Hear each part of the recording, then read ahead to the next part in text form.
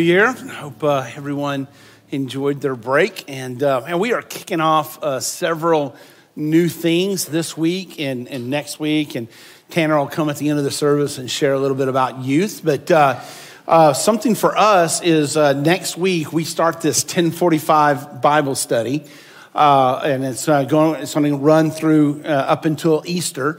And it's about Israel's journey to the promised land and all the struggles they faced and all these incredible stories about how God was faithful even when they weren't. And so if you're interested in that, we'd love for you to join us at 9:30 and then go to the 1045 class. And I know that means we may just kill the 1045 if everybody goes to the, to that class, but that class is going to be so worth it. And so I want to encourage you, already up anyway. So, come an hour early and then go to that class, and you'll still get to the restaurants before anybody else, okay? So there's that. And then today, we start a new series on the book of Philippians called True Confidence. And we have these notebooks, these journals that are around. If the first service took them, there's some on the table here. There's some in the media. So just go ahead. If you want one, you can just kind of go and grab one. You're not going to bother me. I can't see past the first 4 rows anyway. So, but be sure to grab one. We want to encourage you to take notes over these next 13 or 14 weeks. And in order to kind of record what God is teaching you, what God is showing you as we go through these different verses, these different passages. And also want to encourage you to take some notes during the week, to read Philippians during the week. I want to encourage you to read Philippians 1, 2, 3, 4 times this week, and circle the different characteristics, the different names of God that you see, and maybe keep a running list on one of these pages of all the names or characteristics. And then kind of what I do is I'll make my list and say, okay, God, I really need you to be this for me. And then I'll remember how he's been that for me in the past. And then say, God, would you help me be this for somebody today? So I can be a representation of you. So that's what these journals, and you may not be a note taker, and if you're not, I want to encourage you to take notes, or you can take notes on your phone if you like to keep them with you all the time, or don't take notes. I mean, there's no pressure, okay? You do you. So today we do kick off this series about this New Testament book, Philippians, called True Confidence, and confidence is defined as in the dictionary as this, that the feeling or belief that one can rely on someone or something, okay, or a firm trust. So it's this feeling or belief that we can rely on someone or something. So what is that gives us confidence in our lives? I mean, is it a job? Is it a title? Is it a position? Is it an income? Is it a GPA? Is it a 401k? Is it a group of friends or a particular friend or a relationship that gives you confidence? Is it a skill? Is it your health? Is it your appearance? What is it that gives us confidence? And when you really think about the things that we put a trust in that gives us self-confidence, it's all fleeting. It's all temporary at best. I mean, single thing that we just listed, it will come to an end eventually. And there's only one thing that is going to give us true confidence that goes beyond our circumstances, and that's Jesus. And that's what we're going to discover over the next 13, 14 weeks as we go through this book that Paul writes in Philippians. So these first 11 verses, they're really just an introduction to the whole book. But what we see in these 11 verses is Paul's love that he has, this incredible love that he has for this certain group of people. And somehow, some way, Paul's love for these people intensely grows through the years. That he loves them more as he's penning this letter than when he was with them. His love for these people grow. And so the natural question for us, I think, is how can our love grow for other people? How can our love towards other people grow? Because, let's just be honest with each other. Can we just be honest for a moment as we kick off this new year? If we're being honest, we'd have to admit that there are some people in our lives that are just hard to love, right? They're just hard to love. So I hope that lady wasn't talking about her husband. But no, there's some people that are just difficult to love. I mean, we just spent, maybe you just spent some of the holidays with some people that you don't normally see, but they're just difficult to love. And thank God we have 11 months to recover from that family dinner, you know? And there's just people, it just takes every ounce of patience that we have to love them. It takes every ounce of skill set, relational skill set that we have to love them. And when we get around them, they're just so draining and exhausting emotionally and physically. It's just, you know, it's a good thing that we have some time to, you know, between Christmas and New Year's just to recover from that family Christmas dinner, right? There's just people that are hard to love. And then, but God tells us, the scriptures tell us that we are to love God with all of our heart, all our mind, all our soul, and our strength. And just as important, equally as, we're to love our neighbors as ourselves. Now, and then Jesus comes along and he takes that one step further and he says that not just love the people who are easy to love, but we're also to love our enemies. And if we've been around church for any amount of time, we've maybe have heard that and we know that, but the real question is, how on earth do we do that in a practical sense? And that's what Paul's going to show us. He gives us 3 insights about how our love for other people can grow. Let me give you 3 things that we're going to highlight this morning, and you can write these down, and we'll unpack them as we go along. But we need to partner in the gospel, we need to recognize the process, and we need to pray for each other. So partner in the gospel, recognize the process, and pray for each other. So if you have your Bibles, and I do want to encourage you to bring your Bibles on Sunday morning so you can take your notes, jot your notes, circle, underline. Turn to the New Testament book of Philippians. So find that book. If you didn't bring your Bible, we're going to put it up on the screen, or you can pull it up on your phone. But Philippians chapter 1, as we talk about this incredible introduction that Paul gives us to this book. So let's talk about partnering in the gospel. Paul says that we need to partner with others in the gospel. Now, a little background to Philippians, okay? Paul is writing this in 62 AD, and he's writing this letter from a prison cell in Rome. And most likely he's been chained to a Roman guard as he's trying to write this. He's like, hey, buddy, can I get a little bit more slack on that chain here? As he's trying to write that. And he's writing this letter to the church. He's writing this letter to believers in Philippi, thanking them for this gift that they sent to him, okay? Now, Philippi was a military city.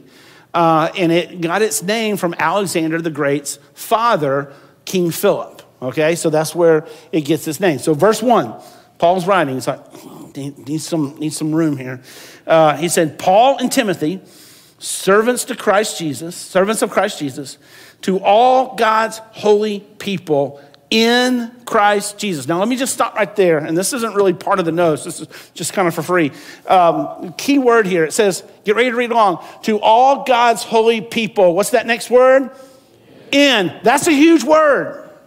It's all to all God's holy people in what? Christ Jesus. Notice that Paul doesn't write to God's holy people that are performing well. To all God's holy people who are, like overly active religiously. He doesn't write that. He doesn't write that, hey, because you're so busy doing church, because you're, of all your religious accomplishments, or because of your good behavior, you're holy. No, Paul says to all God's holy people in Christ Jesus. In other words, what Paul is saying to us is that the moment you and I put our faith in Christ, not only do we go from being spiritually dead to being spiritually alive, not only are our sins forgiven, not only are we adopted, become adopted sons or daughters of the one true King, but we are also made holy in Christ, that when God looks at us, he looks at us through the blood of Christ that makes us holy. So we are made holy by Jesus because he came and lived the life we can't live and died the death that we deserve. We do not perform our way into holy. It's given to us. It's a status that's given to us because of Jesus Christ. Jesus Christ was holy and he applies his holiness to us, okay? So all that for free. So he says, Paul, Timothy, servants of Christ Jesus, to all God's holy people in Christ Jesus. I underline that, highlight that, remember that, at Philippi, together with the overseers and deacons. Now all of this starts in Acts chapter 16. And like 2 or 3 years ago, we did this whole year-long series of Acts. Remember that? We did this whole year-long series in Acts. And I'm sure you remember the sermon on Acts chapter 16, right? You remember that? You took your notes. You just kind of committed it to memory. Well, I don't remember Acts chapter 16 sermon, and I'm the one who preached it. So let me just review it for my benefit. So it all starts in Acts chapter 16, and Paul had this really simple church planting strategy. And what Paul would do is he would go into different towns, and because Paul was Jewish, and he was an expert in the Old Testament, he had the first 5 books memorized. He was a Pharisee. He was an expert in the law. He would find the Jewish temple, and he would go there because that's where all the Jewish people hung out. And then he would start teaching them the scriptures, start unpacking the scriptures. And as he would teach them, he would teach all the Old Testament, and he would weave Jesus into these stories, into this storyline, okay? And point them to Jesus, and they would say, oh my gosh, how do you know all this? And Paul would say, because I met Jesus on the road to Damascus, Acts chapter 9. Remember that sermon? Yeah, me neither. But Acts chapter 9, he would say, I met Jesus on the road to Damascus. And then they would put their faith in Jesus. And so, but the problem with Philippi is there wasn't a synagogue in Philippi because there wasn't enough Jewish people in Philippi to build a synagogue. So what did Paul do? Well, Paul and his buddy Silas, on one Sabbath morning, they went down to the river to pray. And down at the river, there was this small group of women having a Bible study. And as they're having a Bible study, one of them's name is Lydia. And Lydia was this very successful businesswoman. She owned this high-end clothing designer company, okay? And he strikes up this conversation with Lydia. And Lydia, she's a believer in the God of the Old Testament. She just hadn't heard about Jesus yet. And so they start talking about Jesus. And Lydia, right there, puts her faith in Jesus. And so we have our very first convert in Philippi, okay? That takes us to our second convert. Our second convert in Philippi was this slave girl who was demon-possessed, who had the ability to tell fortunes. And her owners would use her to make money telling fortunes. And this girl followed Paul and Silas everywhere they went. And she would follow them, and she would yell at the top of her lungs, these 2 men are servants of the Most High God, and they're telling you how to be saved. These 2 men are servants of the Most High God, and they're telling you how to be saved. And this goes on and on and on. And Paul, he's trying to do some teaching. He's trying to do some preaching. He says, hey guys, there I was on the road to Damascus, and this bright light knocked me off my horse, and I was blinded, and I heard this booming voice.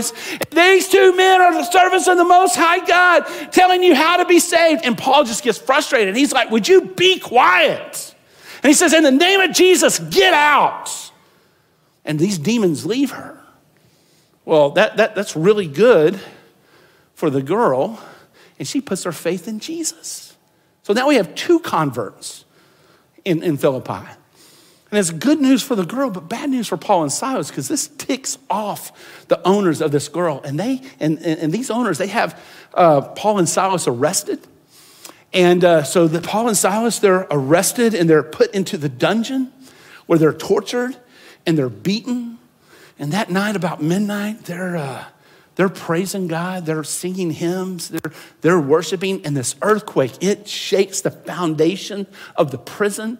And the doors of the prison, just fall off. And all the prisoners run out. They've been set free. And this Roman soldier who was in charge of guarding Paul and Silas assumed that Paul and Silas had also escaped. And because he was a good Roman soldier, he didn't want to go through the court martial and be dishonorably discharged. And so he was about to take his own life and fall on his sword. And Paul shouts out, he says, "Stop, do not hurt yourself. We're still here." And this Roman soldier is amazed that these two guys, they had every chance to leave, but they didn't. And so he takes them to his own house. And he tends to their wounds and he gives them a hot meal. And Paul and Silas tell him and his family about Jesus. And they put their faith in Jesus and they're baptized right then and there. And so we've got 3 converts in his family. So, and I know it doesn't really sound like a church. It sounds more like the opening of a joke, right? You have a successful businesswoman, a demon-possessed slave girl, and a Roman soldier go into a bar. But only it's not the opening of a joke. It's the start of the church in Philippi. And Paul, he's writing this letter to them 10 years after hanging out with them and helping them launch a church. And he says, grace and peace, just circle those 2 words. Grace and peace to you from God, our Father, and the Lord Jesus Christ.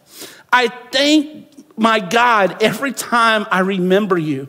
In all my prayers for all of you, I always pray with joy because of your partnership in the gospel from the very first day until now.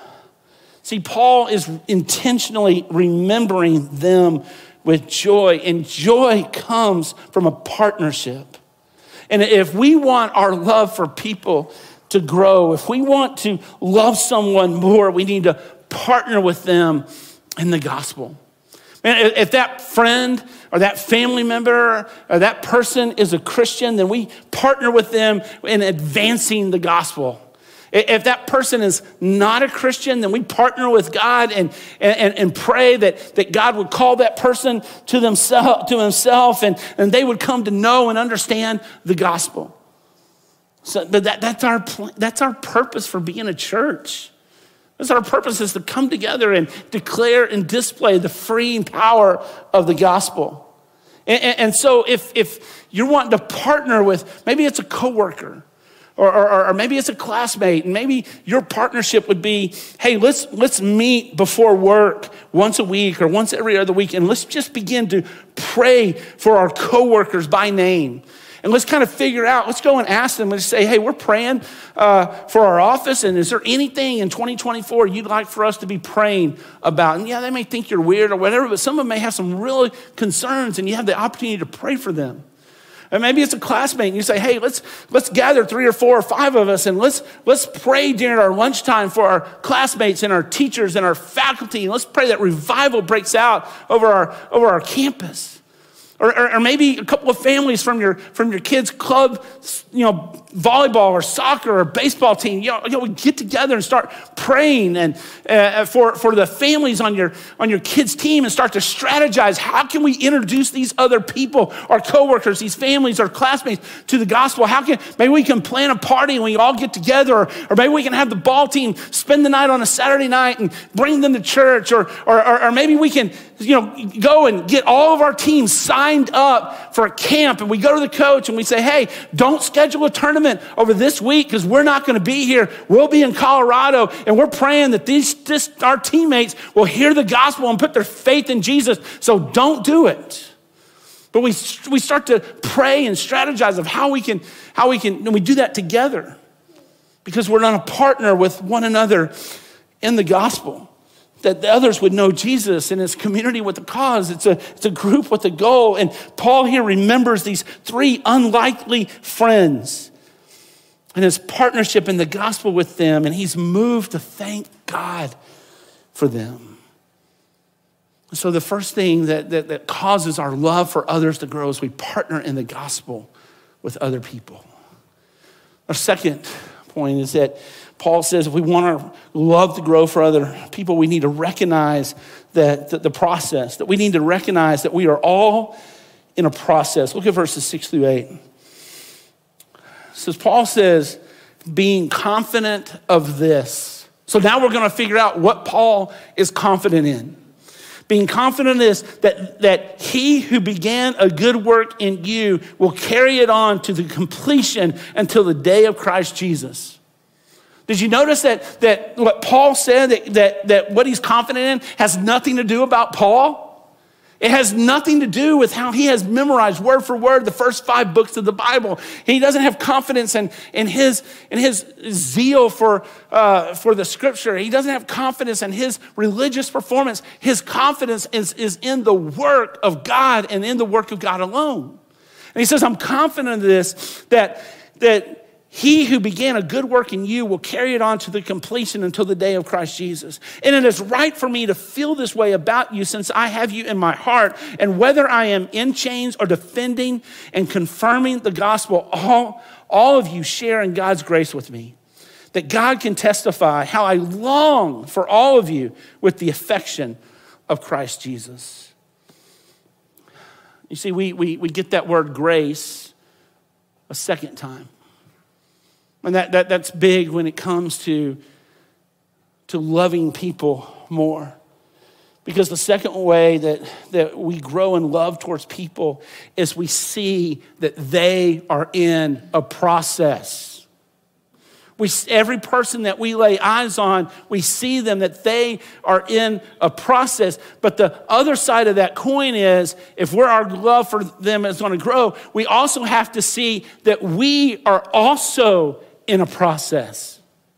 That every single one of us in this room, we are in a process that God started something in us and he is at work to bring it to completion. Now, God can see you and I. He sees people as finished, as complete, because he's God and he's not bound by time. But you and I, unfortunately, we are bound by time. But we're not God. But too many times, you and I, we declare this final statement over people's life. And we'll say things about people, and we'll say, oh, you know what? He will never change. Oh, that's just the way she is. You know, that person, they are the most egotistical, selfish narcissist I've ever been around. I can't stand him. He'll never change. And we just declare this final statement over people's lives. And when we think that people won't change, it's not us having a small view of them. It's us having a small view of God. It's not us seeing them as small. It's us seeing God as small. It's us seeing God's power as small. It's us seeing God's work as small. But here, Paul says, hey, I'm confident that God's going to do this work. I'm confident that God is going to complete this work because God does all the saving. He does all the changing. He does all the transforming. That God has the power to save and transform and change anybody he chooses. And so he can change that person because he can change us. I mean, let me just kind of ask you a rhetorical question. How many of you, when you put your faith in Jesus, that at that moment, all of your sins, all of your struggles, all of your bad habits just went away like that? Anybody ever experienced that? I mean, everything you struggle with just went away. Yeah. No is the answer to that question. That we still have this skin on. We still struggle. We're still being transformed and changed. But let's kind of fast forward a little bit to present day, that over the last 3 months or 3 years or 30 years, whenever it was, when you first became a follower of Jesus to now, how many of you would say, hey, there's some things that I don't struggle with anymore? Anybody would say that? Yeah, you know what that is? That's the process. That's God's power at work in you. That's God using you, using the scripture that you're reading, using the preaching that you're hearing, using the worship that we're doing together and lifting up God. That's us obeying the word of God. And that's a process. And he's changing us from the inside out. And that's one thing that we can be confident in. And as our love grows for one another, we need to remember that we are in a process. Now, one more thought before we move on to the last and final point. We need to be careful what we think when we think about other people. We need to be careful what we think about when we think about other people, because if we always think negative thoughts towards somebody, what's going to happen? Our hatred and bitterness is going to grow towards that person. It's just human nature. It's the human heart. If we only think negative thoughts about a person, that hatred and that bitterness is going to take root in our hearts. I mean, notice Paul is writing this. Did you see in these first 11 verses, did Paul ever mention how annoying that slave girl was? Did he ever mention that? No. He could have. He could have said, hey, man, I remember you and how annoying you were. I couldn't get an edge, word in edgewise, and you were just so annoying. You were so hard to love. It took all the energy out of me. He doesn't say that. Anywhere in these 11 verses, did we read that Paul wrote, oh, hey, Roman soldier, I remember the beating that you gave me. I still have the scars. You want to see them? He doesn't think about any of that. And because he chooses not to, his love for these people grow to the point that he thanks God every time he remembers them. What is that about? Well, Paul knows this. Watch, listen, don't miss this. Paul knows that the memories we feed will determine the emotions we feel. The memories that you and I feed will determine the emotions that we feel towards others. So, Paul, he focuses on them as people and that they're in a process and his love grows for them. And lastly, we need to pray for each other. Verses 9 through 11. And this is my prayer. This is my prayer for you. Paul says that your love may abound more and more in knowledge and depth of insight, so that you may be able to discern what is best and may be pure, underline that word, we're gonna come back to that, and blameless for the day of Christ, filled with the fruit of righteousness that comes through Jesus Christ, to the glory and praise of God. And that's a powerful prayer. I'm so glad Paul just didn't write praying hands emoji. Because this is a prayer right here that he prays. He says right out of the gate, he says, my prayer for you is that your love for Christ will grow. My prayer for you is that your love for each other will grow. My prayer for you is that your love for your community and those who don't know Christ will grow. My prayer for you is that you will grow in knowledge and depth of insight as you pull the scriptures out, as you read the scriptures, as you're gathered reading this letter, as you read the scriptures, that your depth and insight and wisdom would grow. I pray that you will be able to discern because you're studying the scriptures, because you're obeying God when he reveals things to you. I pray that you will be able to discern what's best for you, that you'll be able to discern what the difference between good, better, and best. I pray that you'll have wisdom to say no to some good things so you can say yes to some God things. I'm praying that you'll know what's best and you can live your life the way God wants you, even when it's difficult, even when it's hard, even when circumstances aren't going your way, and that you would live it out and you would be filled with the fruit of righteousness. That's my prayer. That's what he's praying for you and I. That's his prayer right there for Gospel City Church. That's his prayer for us. Man, that stirs our spirit, that stirs our hearts in a way that little praying hands emoji can't do. And he uses this word pure. And this Greek word, it literally means sun tested. S-U-N, not S-O-N. Sun tested, and it's a pottery term. See, back in this first century, everything pottery was used for everything. It was used to transport and contain water. It was used to hold your wine. It was used to cook with, to store food. It was used to, save your leftovers you put in the fridge that you only throw out 3 weeks later. Pottery was used for everything.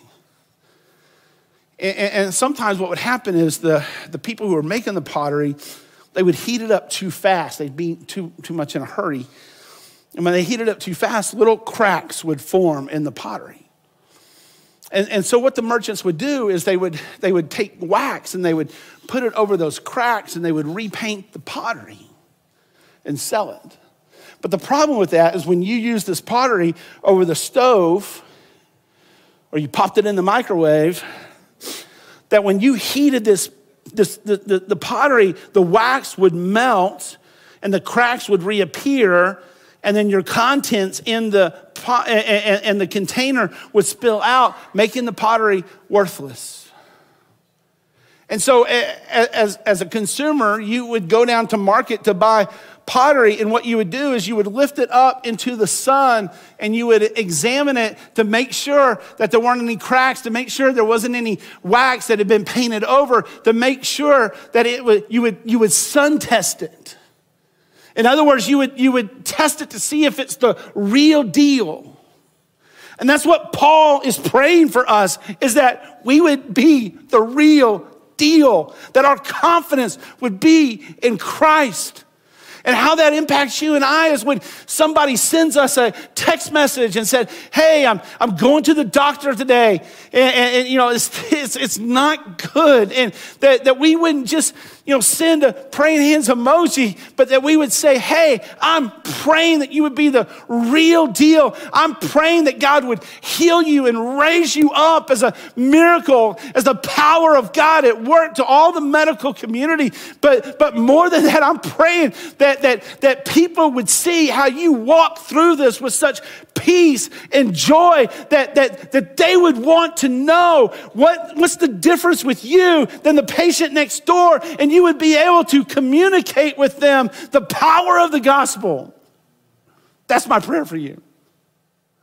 That I'm praying that through this time of unemployment, that God would, that you would know God as provider like you've never known him as provider, that you would realize he's been provider all along. And because I'm not just going to be the kind of person that just lifts this prayer up, I also want to be the kind of person, the kind of brother or sister in Christ that partners with God. I'm going to bring by some extra cash this afternoon, and I want to give it to you as a gift of my love for you, because I want to be part of God's answer to this prayer that I'm praying for you. What if we as a church begin to pray like that? I am so thankful for our prayer team. They pray like that. So if you have a prayer request, I want to encourage you to give it to them, because they're not just praying on the day that they get it. They're praying and they're praying and they're following up, and 2 or 3 weeks later, they're like, hey, whatever. Somebody's saying, hey, does anybody have an update on Cindy? And I'm like, who is Cindy? And I'm going through all the text, the text thread. And they're like, oh yeah, I talked to Cindy earlier in the week. This prayer request was from 3 weeks ago. And they're saying, she's doing fine now. And she thanks for the prayers and praise God. Or we need to keep praying for Cindy. I'm like, who is Cindy? Oh yeah, that was it. We pray. We need to pray for one another. And as we do, our love for one another will grow. And as the band comes, true confidence. Where are we going to put our confidence?